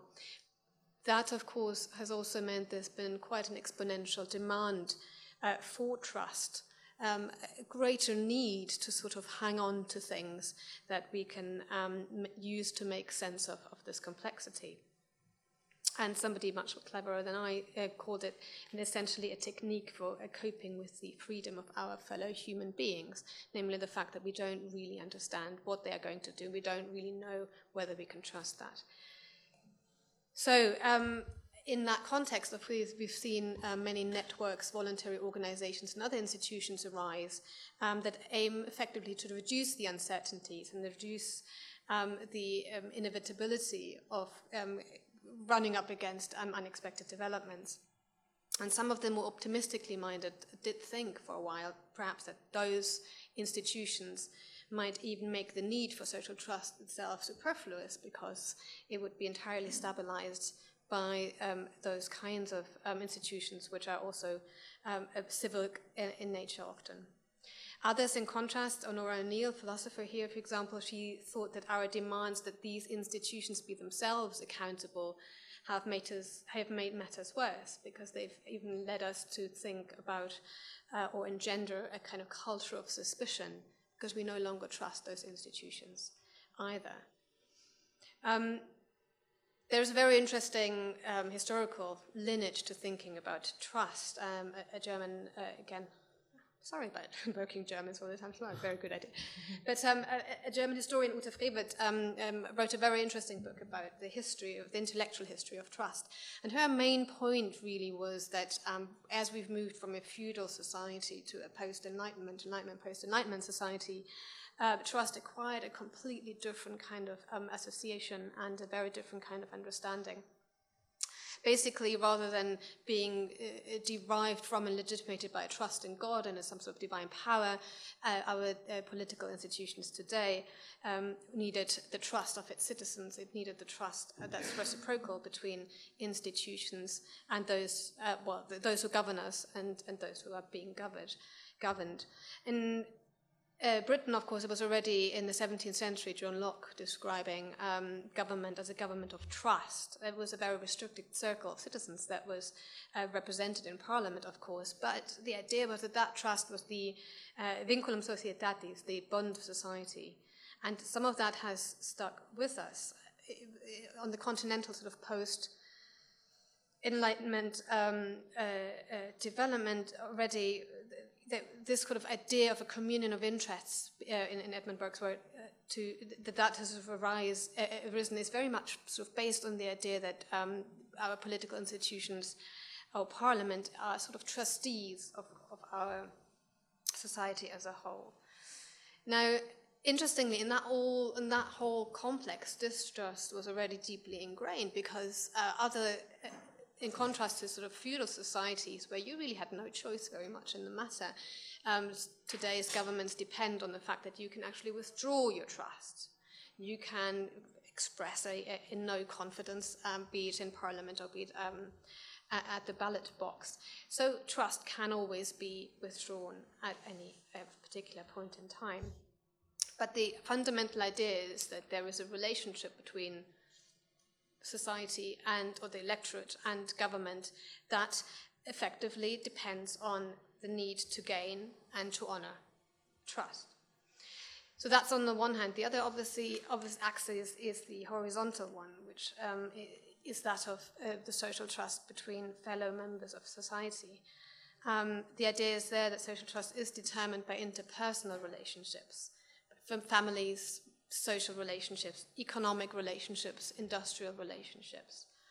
And the question is how that trust arises and how we may sustain it, and that's where we enter very difficult waters.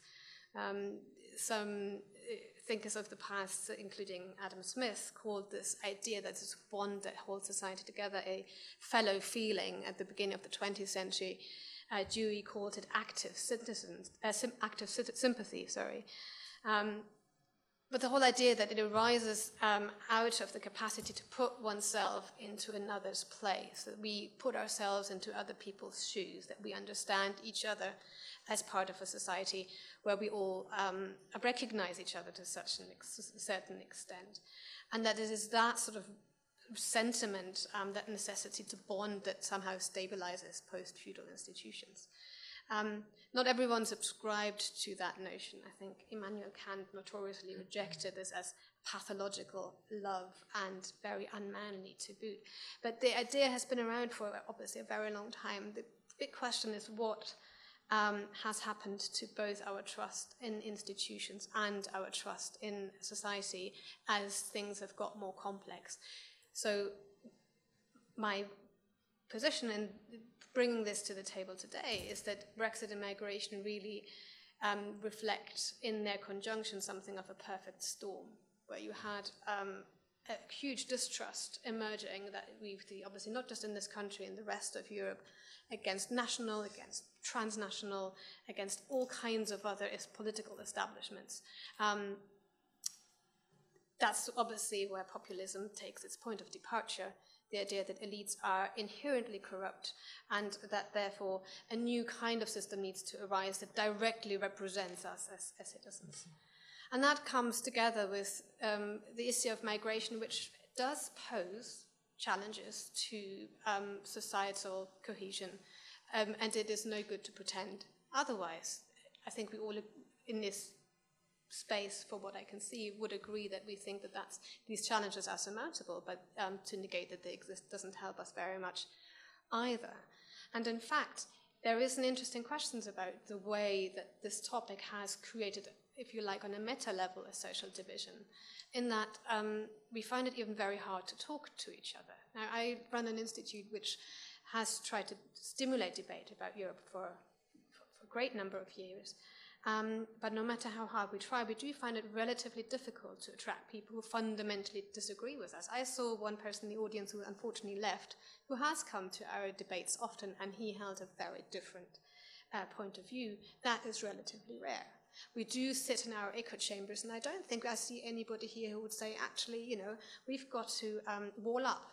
We need to ensure that migration stops, otherwise the political fallout in the next generations to come will be impossible to sustain. But I think in the end, it is no good if we continue to talk to each other about what we believe might be right or ethical or morally responsible. And what the issue of migration has done in the entire Brexit debate is enhance and fortify those borders, those discursive borders as well, between different sides. And it's become almost a no-go area, where either you're in favor or you're against. And it is our capacity to talk across those borders and to talk to people who might hold different opinions that I think will be crucial. And just to end with an anecdote, a professor at King's ran prior to the referendum several town halls, if you like, outside of London, north and east of England, everywhere. And in one of those discussions where they talked about migration, they talked about the economy, and he made the point that economists consistently argue that migrants, in fact, are very positive for GDP, tend to pay more than they take out, etc. Somebody stood up and said, you know what, that's your bloody GDP, not mine.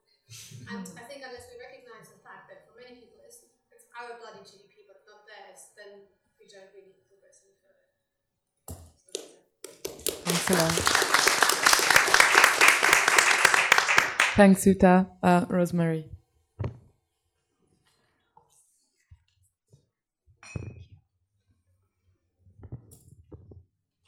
Thank you very much. I do hope that this is going to follow on from Uta's amazing meditation on trust, because I was expecting to participate in the Brexit discussion, and I'm no expert on migration, but I think I've come up with one idea that I can share with you and that I'd like to explore. And it's one that I've been mulling over, actually, since I interviewed Carlos Del Cló, a social movement expert based in Barcelona in 2016. He was talking about the 15M movement and the rise to fame of Ada Colau, the famous mayor of Barcelona, and the role in this of what I shall refer to throughout as PAH. If you're wondering what that is, it's PAH, and it is the initials of the anti-evictions platform set up in Barcelona, of which Ada Colau was the spokesperson, and it was on the wave of the success of that extraordinary anti-eviction movement that she became the mayor of Barcelona. So this is what Carlos said to me about that organization. The PAH are in many ways the best migrant rights organization in Spain because they organize around a common need, housing. And they say, I don't care if you have got documents. If they try and evict you, I'm going to show up at your house to block it. If you will show up at mine when they try to evict us. That's really the key, says Carlos, to the success of the Indignados and the situation in Spain right now, this ability to take hopelessness and make it about that vision. It's not the vision of society that they propose out there, but the one that they put into practice, which made the difference. I've been thinking about this notion of a deal across boundaries. Here are the boundaries between migrants and citizens. I'm going to show up at your house if you will show up at mine, and why I think it's such a stroke of genius. Barcelona is the only place where I've seen demonstrations calling on the government for the right to welcome more migrants, and I don't think that this can be an accident. Carlos went on to say this: I do think that the key to the Indignados was how they organized in the midst of the hopelessness dominant in Spain prior to their emergence, and pushed developments in a virtuous, subversive, emancipatory direction, as opposed to this game of how can we play with xenophobia without being xenophobic, which was going on in the rest of Europe. They said we have to be protagonists of our own change. We have to break down borders in our own practice. And there were other important borders and boundaries crossed in this little experiment, this anti-eviction movement, as articulated here by a PA activist. She said, without a doubt, the PA's greatest success has been to empower people. These are men and women who at one point were sold on the idea that they were part of a middle class. And they now realize they're part of a much larger majority, which is the working class. Or one day they were just a number in the labour force, and now, thanks to PA, they are activists who not only defend the right to decent housing, but work with activists they have met from other movements to weave the social fabric of their own communities. PA people arrive at those local assemblies looking for a solution to their individual situation, but they quickly realize that through solidarity and civil disobedience, not only can they find solutions to their problems, but also they are part of a community that is capable of large-scale success. And I just want to linger a little bit more, for one more moment more, on this idea and what large-scale success meant for the PA movement. By 2013, the 15M movement had helped launch 200 PA groups throughout Spain. And at that point, they had up to 90%, I mean, I don't know what the opinion polls, whether they were any decent, credible opinion polls, but anyway, this is what the activists themselves said. They had 90% of the Spanish population supporting this movement. They had over 800 evictions, including in the most impoverished neighborhoods. When the Popular Party rejected a petition of 1.4 million signatures to change the archaic mortgage law, they started squatting housing blocks owned by financial firms and giving them to evicted families. They managed to take successful strategic litigation before the European Court of Human Rights in Strasbourg and the European Court of Justice in Luxembourg, and they entered into direct negotiations with banks after occupying one of their offices or their empty houses. And as I said before, Ada Colau, their spokeswoman, became mayor of Barcelona, from where she runs now a worldwide hub of connected, fearless cities living together for one another. And this was the motto of the PA movement, living together for one another. Why go on about this? I mean, at one level, this is quite simple, and it's all rather obvious. It contains this particular instance of how to work, a lot of the obvious things to say about how to deal with enemy images, beginning with what conflict resolvers tell us about contact being essential. The most powerful way to get people to stop demonizing each other, as decades of research into racial prejudice has shown, is to introduce them to one another. That contact is important. And then there are other ideas about superseding the binary them and us enemy images by complicating the narrative. That's something else that the conflict resolvers talk about, complicating the narrative. This is all very important for we journalists to think about, I think. And then a last feature of this kind of contact and its implications is that you are widening the lens. You come into the room, says the PA activist, thinking you have an individual problem with your eviction, and you go out of it realizing that you're part of a much wider picture. Okay, those are all obvious goods. But what I'd like to do for the rest of this talk, for the other half of this talk, is to put this image of what I think it's important to say is horizontal self-empowerment across borders and boundaries, alongside another notion of community, political community, which is what we're talking about tonight, that I've been thinking about a lot, and that is something I call the monocultural national us. This unitary will, called the people's will, in so many countries today, is being sort of relied on by people to insist that they are the real us. And this is often, I think, a community, and that the others then are the others. This is, I think, a situation in which people in profoundly unequal societies only really feel that they're winning almost if someone else is losing out. So what then, if we think about it, can we just linger on this contrast for a moment, is the important point of contrast between power and this retreat to people like us. In particular, I'm thinking about how in country after country in Europe and elsewhere, under the leadership of nationalists and xenophobes, we can see the emergence of aggrieved majorities, encouraged by their political representatives to perceive themselves as the real people, the national us, unfairly victimized by some other. Let's say a few thousand migrants destitute on European shores, whose arrival has triggered a major political crisis throughout the European Union. It seems as if only a few desperate migrants are required for an identity-forming image to construct this exacerbated or aggrieved majoritarianism.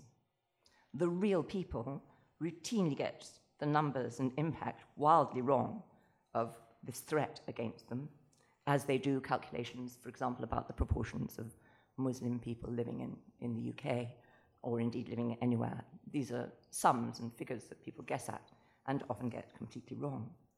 But it seems to me that this is all part of the essential feature of this type of identification, and this is the point that I really want to make, the contrast with the power activity, is that this is a hyperbolic, aggrandizing identification. It's in direct proportion, I would say, to the sense of weakness, political impotence, and humiliation of those who participate in its formation and need it in order to feel better. So the monocultural national us, let's just think of a few examples. It might be projected onto a strong leader. We all know the strong leaders, full of daring do, not to mention impunity, people who will break any and all rules that we might fear we might ourselves be constrained by. Or another version of the monocultural national us, a very grim one, is the projected image of a lone wolf like Breivik in Norway, whose own sense of humiliation receives what it needs from the aggrandizing hyperbole involved in saving the nation from itself. Interestingly, in this case, by massacring a multiculturalism that is threatening the real people like himself. But the one that I really want to get onto, which I think, because I think it's quite easy to see the strong man, or indeed the exceptional lone wolf, as a proliferating machine for enemy images that is always en route to violence, as something that we're not going to cave into, that we can somehow bypass, if we're lucky, if Boris Johnson doesn't take over the Tory party, that we might be able to avoid this. But what I think we are less able to think about, and that's what I think we have to start thinking about, is that in our liberal democracies, this aggrieved or exacerbated majoritarianism is arising in country after country under really quite sort of almost acceptable guises. So Brexit means Brexit, in which we're constantly told that the people's will stands. It's the people's will, it's a unitary will. It cannot be questioned. This is an extraordinary phenomenon, but we don't see it as extraordinary. I mean, how can you go on and on saying Brexit means Brexit when nobody knows what Brexit means? and it's so patently obvious that nobody does. And yet at the same time, Brexit means Brexit is saying we, the real people, know who we are. So you don't need to bother your little heads about that. These are very important identifications, and I think we have to think about how we counter those. And by the way, I'm going to say something terribly unpopular now. I don't think this is just the Leave side of this equation that's fallen into this national us, this monocultural national us. I'm afraid to say I think that the Remain campaigning side, and in a way almost particularly with the People's Vote, which says explicitly let's stop Brexit through greater numbers, is a kind of mirror image in a sense. And the mirror images that they're coming up are one, lack of openness to the other, and this is actually a capacity for enemy images. Two, sense of a national us under threat of imminent destruction from the other. Very strong. Three, lack of interest in diversity in their own ranks. There's one poor Open Democracy contributor who pointed out in the middle of this vast, never-ending Brexit debate, he said, I've never heard anyone speak up for those who think the EU is a terrible thing.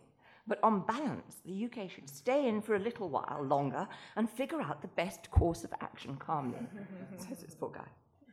So in this type of majoritarianism, crucially, we hear very, very little about the respect for minorities that has always been held to be a litmus test for a healthy democracy. Much more about strength in numbers, reversing the 52-48, and all this sort of malarkey.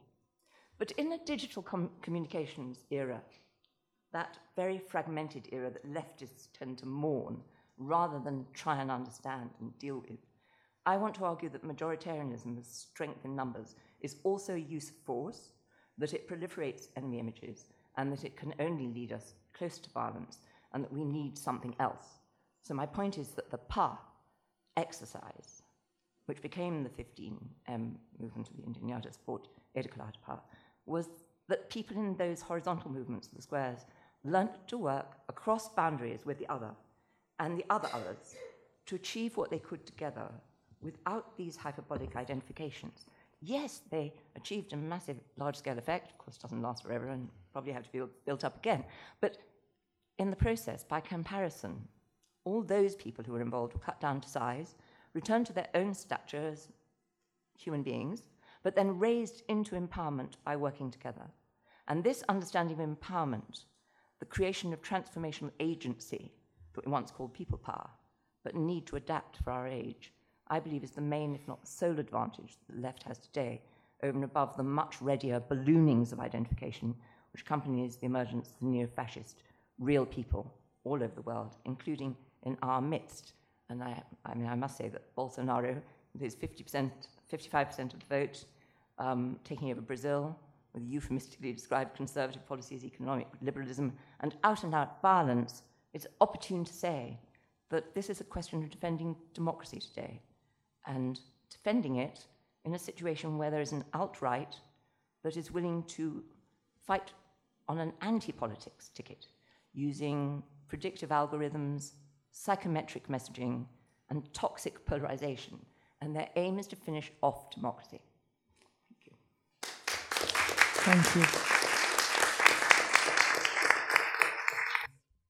So, for the third session, Jonathan, please, if you can start from LSE. And then we're going to move to Andrea Pizarro from Oxford, and then Chantal Mouffe, University of Westminster. Thanks. Okay, thank you. Is this on? Can you hear me? Good. Okay, thanks. I'll keep it fairly brief. Of course, like others, I was thinking, how does one link these experiences of Brexit and migration, what one might consider common links, other than just treating them as somehow brute forms of xenophobia and the like. So I wanted to make some kind of link to do with political ideology, political parties, and failings thereof.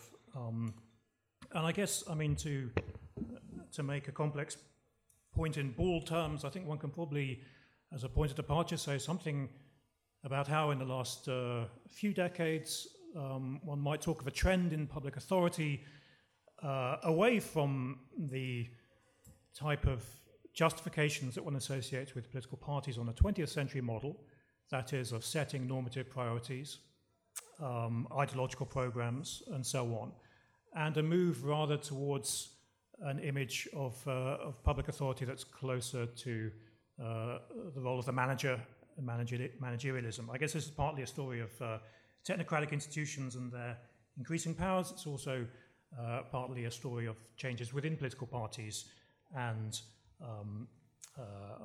what some called hollowing of political parties. Now, many things can go under that heading of a style of politics that moves away from the setting of normative priorities towards somehow adapting and managing problems as they arise. I think one thing that one might emphasize, and it connects to something that another panelist spoke of earlier under the heading of reification, is a move towards casting the business of public policy as sort of coping with the scarcely controllable, with almost quasi-natural forces.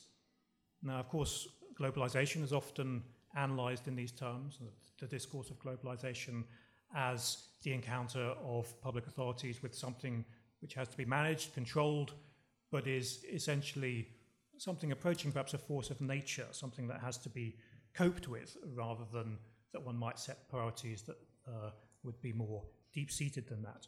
So this notion of coping with, as I say, quasi-natural forces, you see it in the economy, it's in the language of the economy, especially in a crisis period of economic storms, tsunamis, and so on, contagion, etc. This is all the language of public policy as contending with natural forces. And of course, you see it in migration. We heard a nice, interesting example of this Czech politician and the burning logs. Of course, this is perhaps an extreme form of this type of reification of what public policy is supposed to be doing, but I think it's also there in the much more banal forms of discourse closer to the established centers of power. So when we talk about migration, we often talk about managing migration flows and many other sort of metaphors of liquids and so on. So how does this connect to Brexit and migration? Well, I guess it's probably a short step from seeing the activity of politics as needing to manage things and coping with things that are essentially out there and can only be responded to rather than setting the agenda. I guess it's a short step from seeing the world in those terms to seeing the world as a world of threats, and hence kind of the wider rise of a security paradigm, again, a kind of well-documented feature of politics of the last few decades. I think it goes with this sort of shift towards thinking about policy as something to be done in a managerial spirit rather than as responsive to political ideologies, political programs of parties. It, of course, ties in with many recent historical events to do with terrorism and so on. There's a kind of some type of material basis for securitization frameworks, but they go clearly well beyond anything that one might treat as simply objective facts. So this kind of way of thinking about public policy, of course, is easily amplified from the right, from right-wing political parties that can talk out-of-control forces into something closer to a crisis. In other words, upping the ante, upping the stakes. Migration is out of control, and then all the more lurid language that one is still a kind of extension, I think, of policy as dealing with quasi-natural forces, but of course can take a much more lurid form than simply talking about migration flows as you find in European Commission documents. I'm talking about tidal waves, inundations, all this kind of stuff. Now, I think once politics takes this turn, things are already getting quite difficult. I guess those who are closer to established power may still feel that one can adopt this kind of managerial outlook on politics and maintain a certain type of technocratic order, I guess, even in spite of it. So, of course, the discourse of handling migration flows is often a quantified discourse, a discourse of setting targets, 100,000 migrants and so on, getting targets down and so on. So one can certainly take this kind of outlook and try and turn it into something which is the stuff of quantification, of managerial techniques and so on. But I think it's always very hard to claim success as a manager. In other words, once public policy is done under this heading, it's never going to be easy for those of established power, whether that's mainstream parties, whether it's technocratic institutions or so on.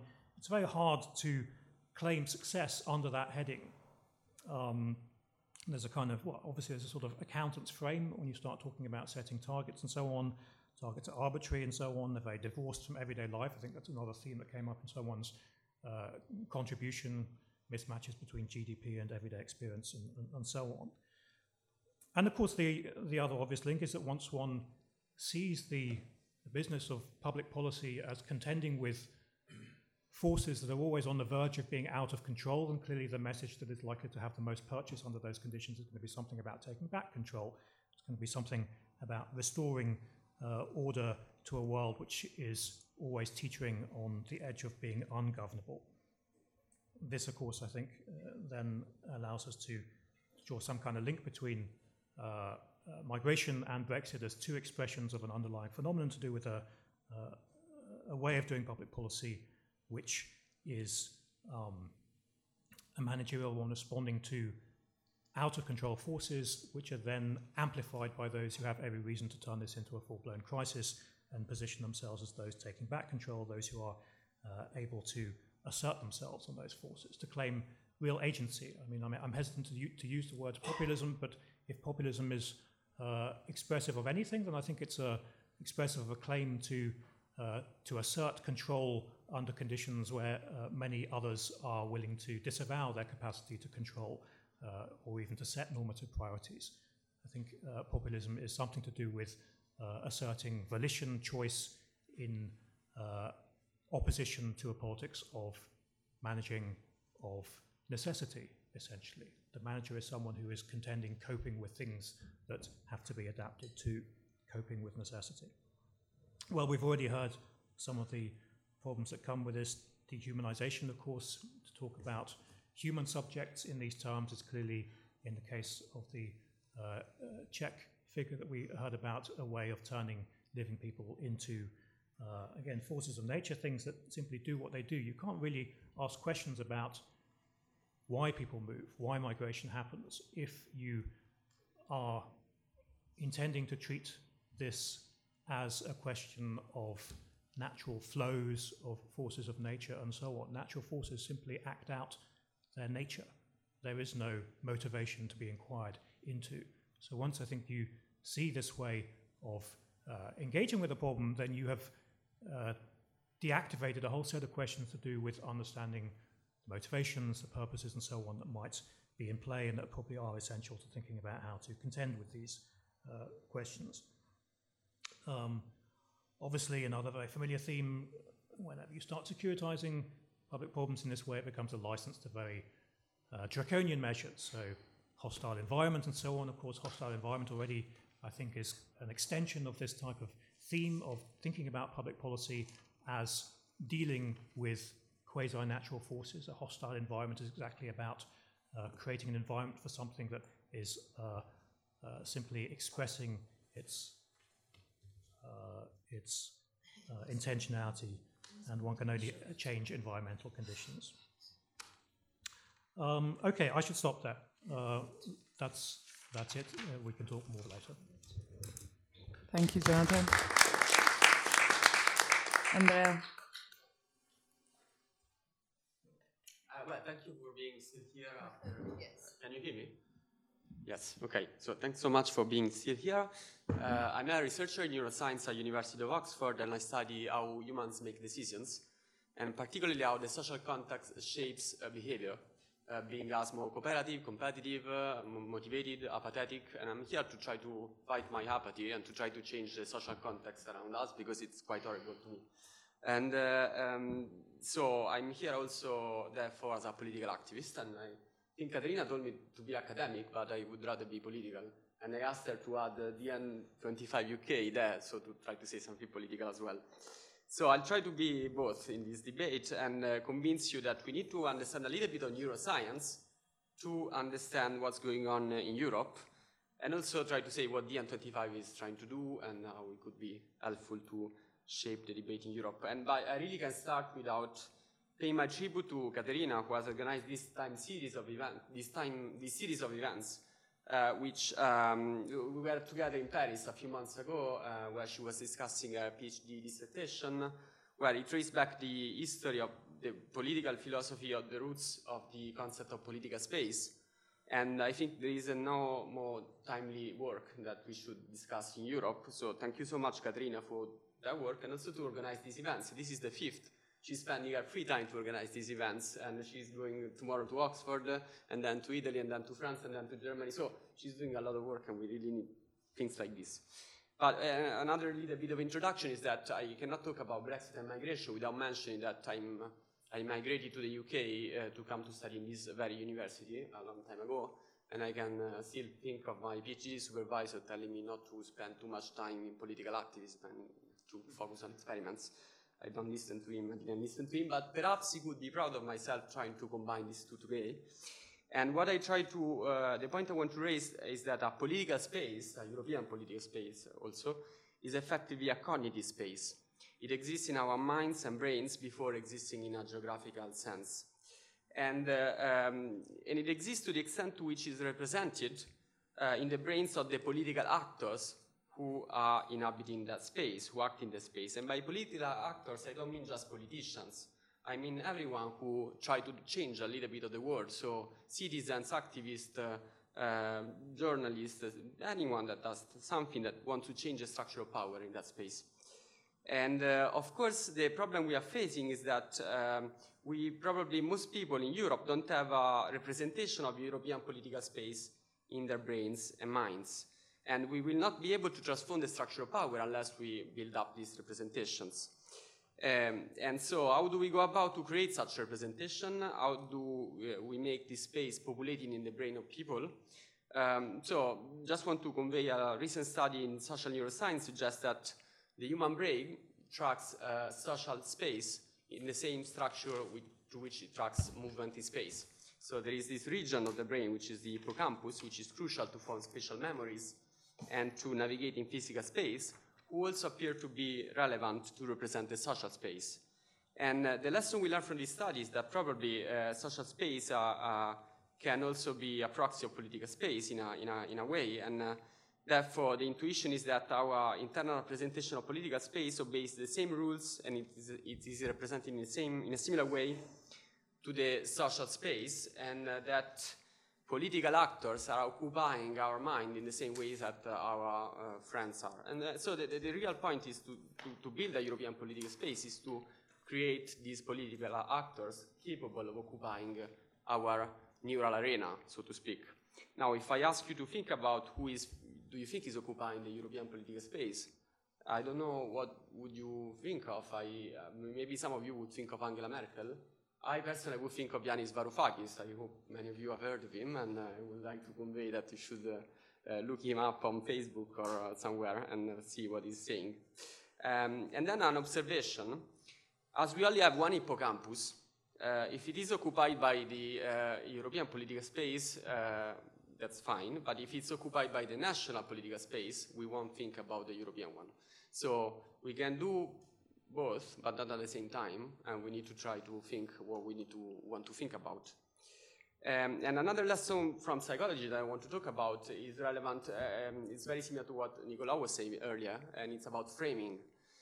So framing questions in different way generate catastrophic difference in the outcome. So, for instance, in May, there was a survey asking the British people whether they wanted a public vote on the final Brexit deal, and those who didn't want it outnumbered the others 45-39. But when the expression final say was used instead, so moving the emphasis from the public dimension of the vote to the personal ability to have a say in it, then the result was flipped, and 44 against 36 were in favor. So this thing applies also, of course, to the referendum question, and now one of the reasons Brexit has won, and probably somebody has mentioned that earlier, is that Brexit was the only change on offer at the referendum, a change without specifics attached, but with no clear mandate, but nevertheless everyone dissatisfied could see in the leave vote the breakthrough he was seeking. And at a time in which many people were dissatisfied with the way the system was run. And so this is why Brexit has won. This is also why I think Brexit will fail, because there is no majority for any specific form of Brexit. Everyone is seeking a different Brexit. And then a couple of questions. Framing is important also to shape the narrative in a country. So if I tell you that the UK hosts the largest number of foreign-born EU citizens in Europe, do you think there is too many EU citizens in the country? Perhaps you would respond yes, because it's the largest in Europe. But if I tell you that the fiscal impact of immigration in the UK is more positive compared to all the other rich countries in the world, then perhaps you would be inclined to say that more should come. So really the framing matters. And regarding framing, we should be wary. Those of us that think that a second referendum should happen is that referendum questions are decided by the government. And if this government decides the question of the referendum, I don't know how they're going to frame it, but not certainly in a progressive and a pro-European way. And I have a question for you. How many, 2 minutes, yeah, that's enough. How many European citizens live in this country? Who wants to respond? Do you know? Oh, no. Okay. Does anyone know? No. Three? No, there is 63 millions. Is UK citizens in this country are European citizens for the time being, and I hope for a longer time. So what is the end trying to do with, in the current European political space? So we set ourselves from the beginning to act directly at the European dimension, trying to choose that as the background of our political action. And this is why all members of our organization vote on every month. So we think that Brexit is a European problem, but also the Italian government is a European problem. And I can vote about the Italian, what to do in Italy, and the Italian members can vote about what to do here. So in the UK, obviously, we don't want to go against the only successful left in Europe. So the Labour Party, we think it's inspiring in many ways.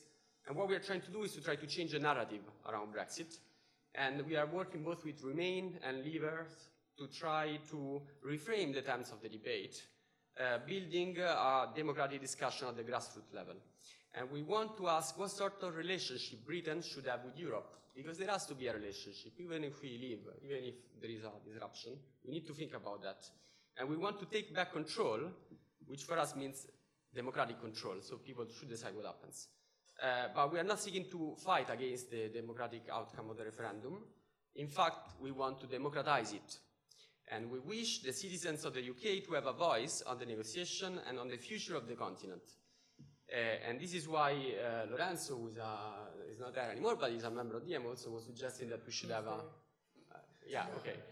suggesting we should have some sort of campaign for the European elections in Britain.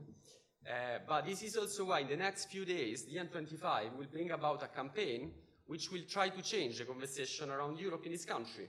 We will launch it together with a group of citizens, of European and non-UK citizens in the UK, with a group of UK citizens in the EU, with the young UK citizens, because I think it was said by Satinder before that we need to link migrants to social change. What's the best way than asking migrants to talk about social change? So we strongly believe that young people and EU citizens who live in a different European country can be a major force of change, and their democratic voice can help shape a different kind of debate. So I think my time is off, so I just want to say this. Please act as European citizens in your daily life, defend your European citizenship rights, and when you hear about our campaign, join us in our democratic revolution. I'll just end with the name of the campaign. Take a break from Brexit. Thanks, Andrea. Chantal. Well, when I asked to speak the last one, I never imagined that it was going to be so late, because we were asked to make short presentation, which apparently not everybody understood. But we seem to have all survived. Incredible. Well, I'm not going to speak about Brexit. I want to speak about the problem of the migration and the left. In fact, in a sense, it has got to do with the question that Marina was asking in the beginning. What is it to be progressive with respect to migration? So it's this kind of question that I want to raise, because I think that this at the moment in Europe, I'm not going to speak it from the point of view of Britain only, but I think for the European left, and I mean, not only European, in America, you also have got the same, the US, the same kind of question. But, and what I want to argue is that we need to ask that question from a political and not from a moral point of view. But it doesn't mean that, this is not only a part of it, but as Max Weber have taught us, in politics we need to articulate and join the political conviction with the political responsibility. And I think that, unfortunately, in many of the debate in which the way is posed by the left is the politic of conviction is dominant and the politic of responsibility is left aside. I am here referring to what I think is a completely false debate, a debate which unfortunately is raging at the moment in France, and is to divide people about the pro or against immigration. I think it's a total false question, because migration is a fact. It's not something that you be in favor or against. It's a fact, and of course you can ask a series of questions with respect to that, but it's not something that you need to take a stand for or against. I think there is a danger there, because clearly this is, for instance, what some kind of populists like Salvini are trying to force us. And I think it's a right-wing populist who are trying to force us into this trap, either you are against or for. And I think that's a very, very false question. I'm referring to this debate in France, which I think has created an absolutely horrible atmosphere. And it is linked, in fact, to the fact that there's been, there is a manifest which has been published by originally three newspapers, Mediapart, Politis, and Regard, manifest for the migrants. Okay. And they are basically saying there that in the same way as capital is moving without limitation, so it should be accompanied also by the free movement of people. And they are, in fact, their position is very similar, if not exactly put in the term of the no border movement. No? So I think any kind of border is something which necessarily is reactionary, fascistic, and all that you want. And so the argument is different according to different people. For instance, as I've just said, one is to say, well, capital move freely, so it does do the same for labor. Another one is kind of an anthropological argument saying it's normal for people to move. So in terms of the freedom, people should be able to move again, without any kind of restriction.